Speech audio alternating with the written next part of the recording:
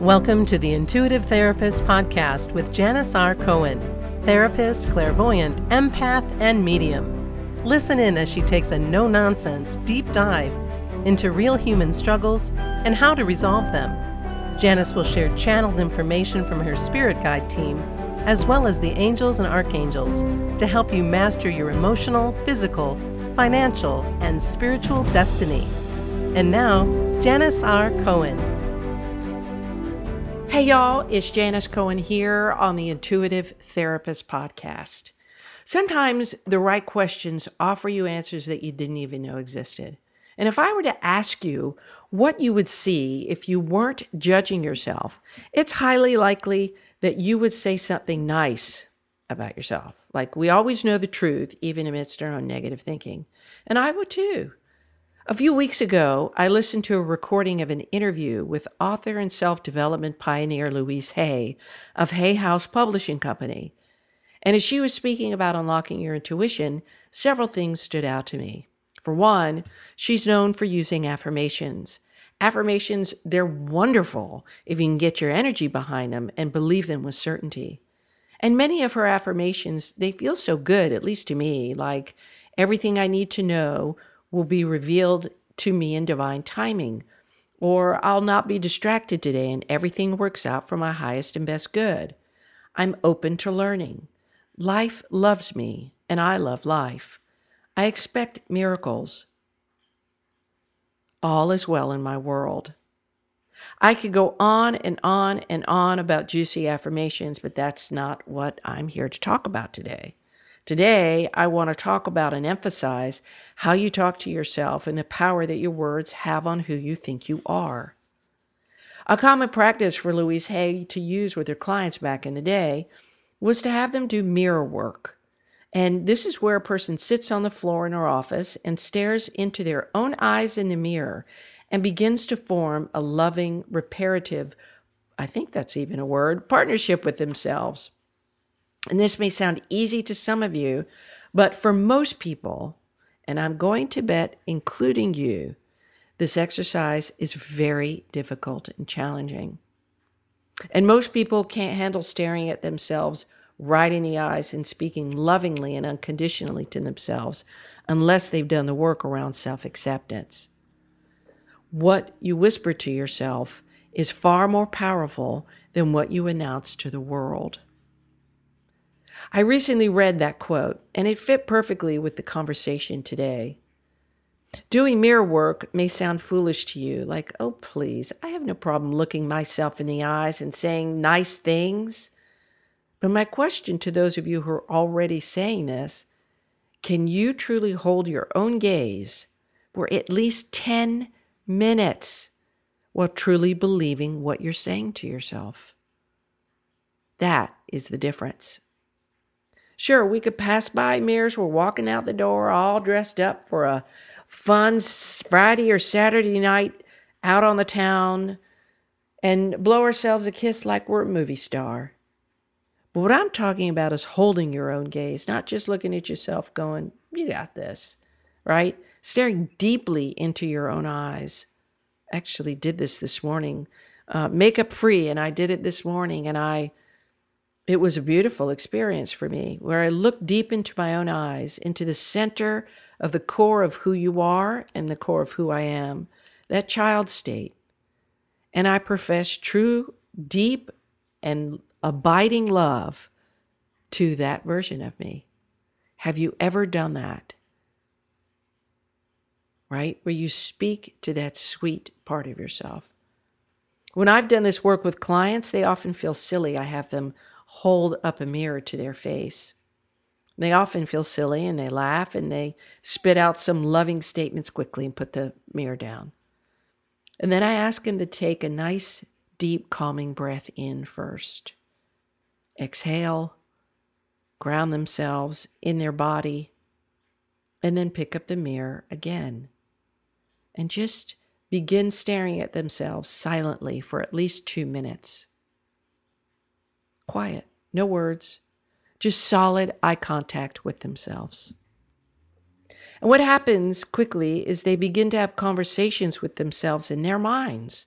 And you could see how their eyes are moving and their brows are furrowing, and there's so much stuff going on in their head, but they're not speaking a word. They're starting to struggle. And the awkwardness begins to amplify.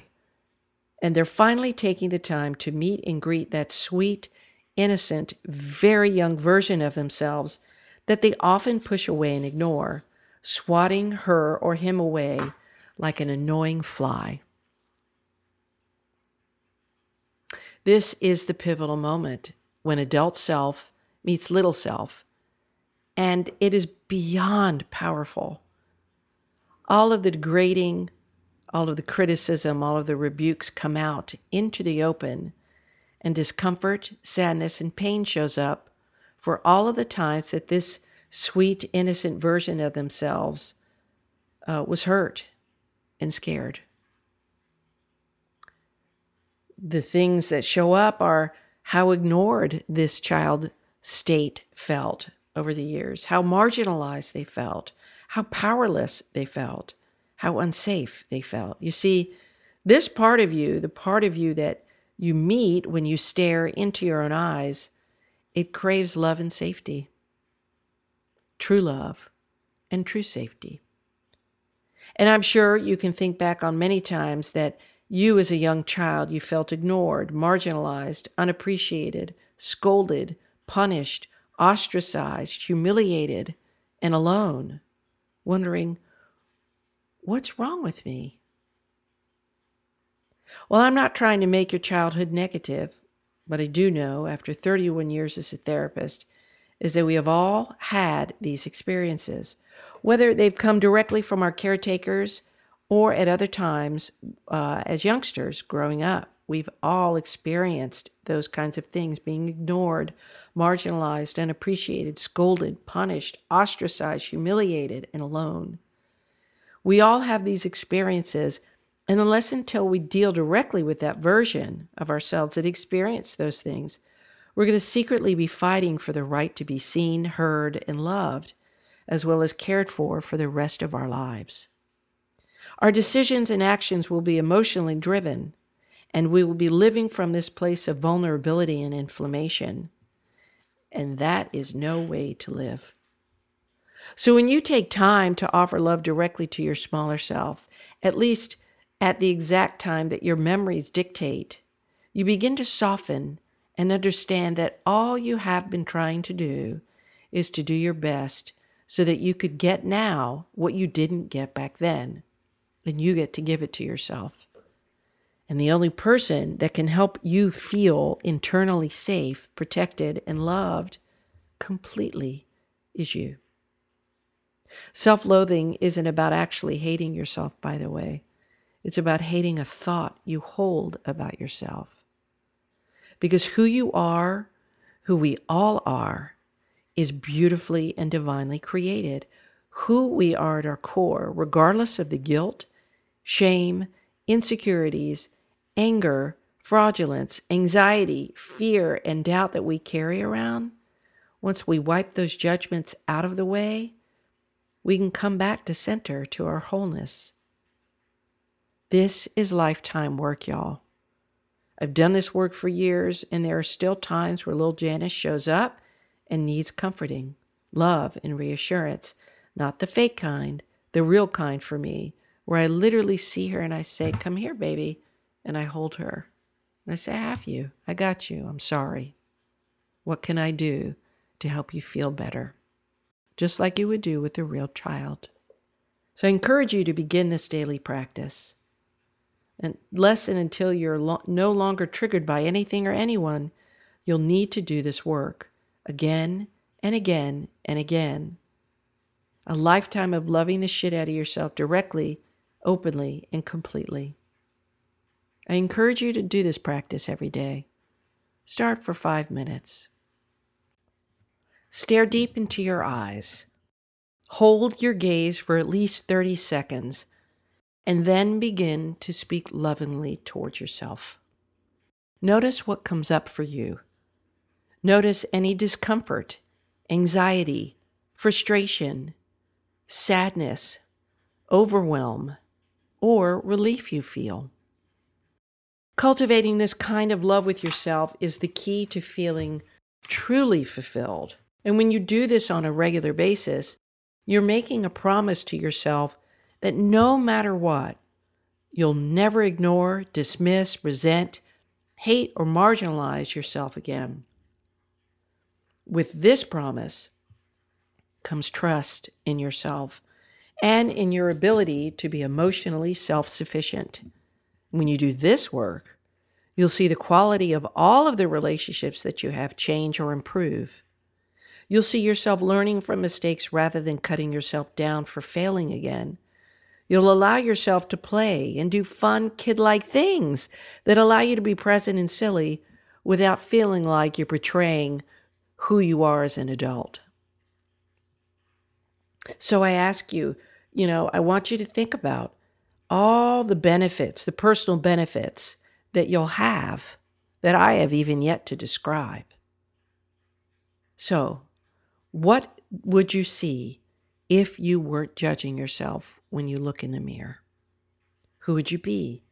How would you describe yourself from a loving perspective? Would you see a little girl who's worthy of all good things, who's beautiful, talented, kind, loving, and deserving of all the good in the world? Would you see a little boy who was valuable, loving, worthwhile, good? Try it. Start speaking lovingly to yourself and intend on meaning it. And then I promise you, just watch how your life begins to change and all of the new opportunities show up. I promise you, it's pretty damn amazing. I wish you a blessed day, a wonderful week, and as always, live intuitively. Thanks for listening to The Intuitive Therapist. If you like what you heard, the best compliment you can give us is to share this podcast with a friend. And be sure to give us some stars and a favorable review at Apple Podcasts or wherever you listen in.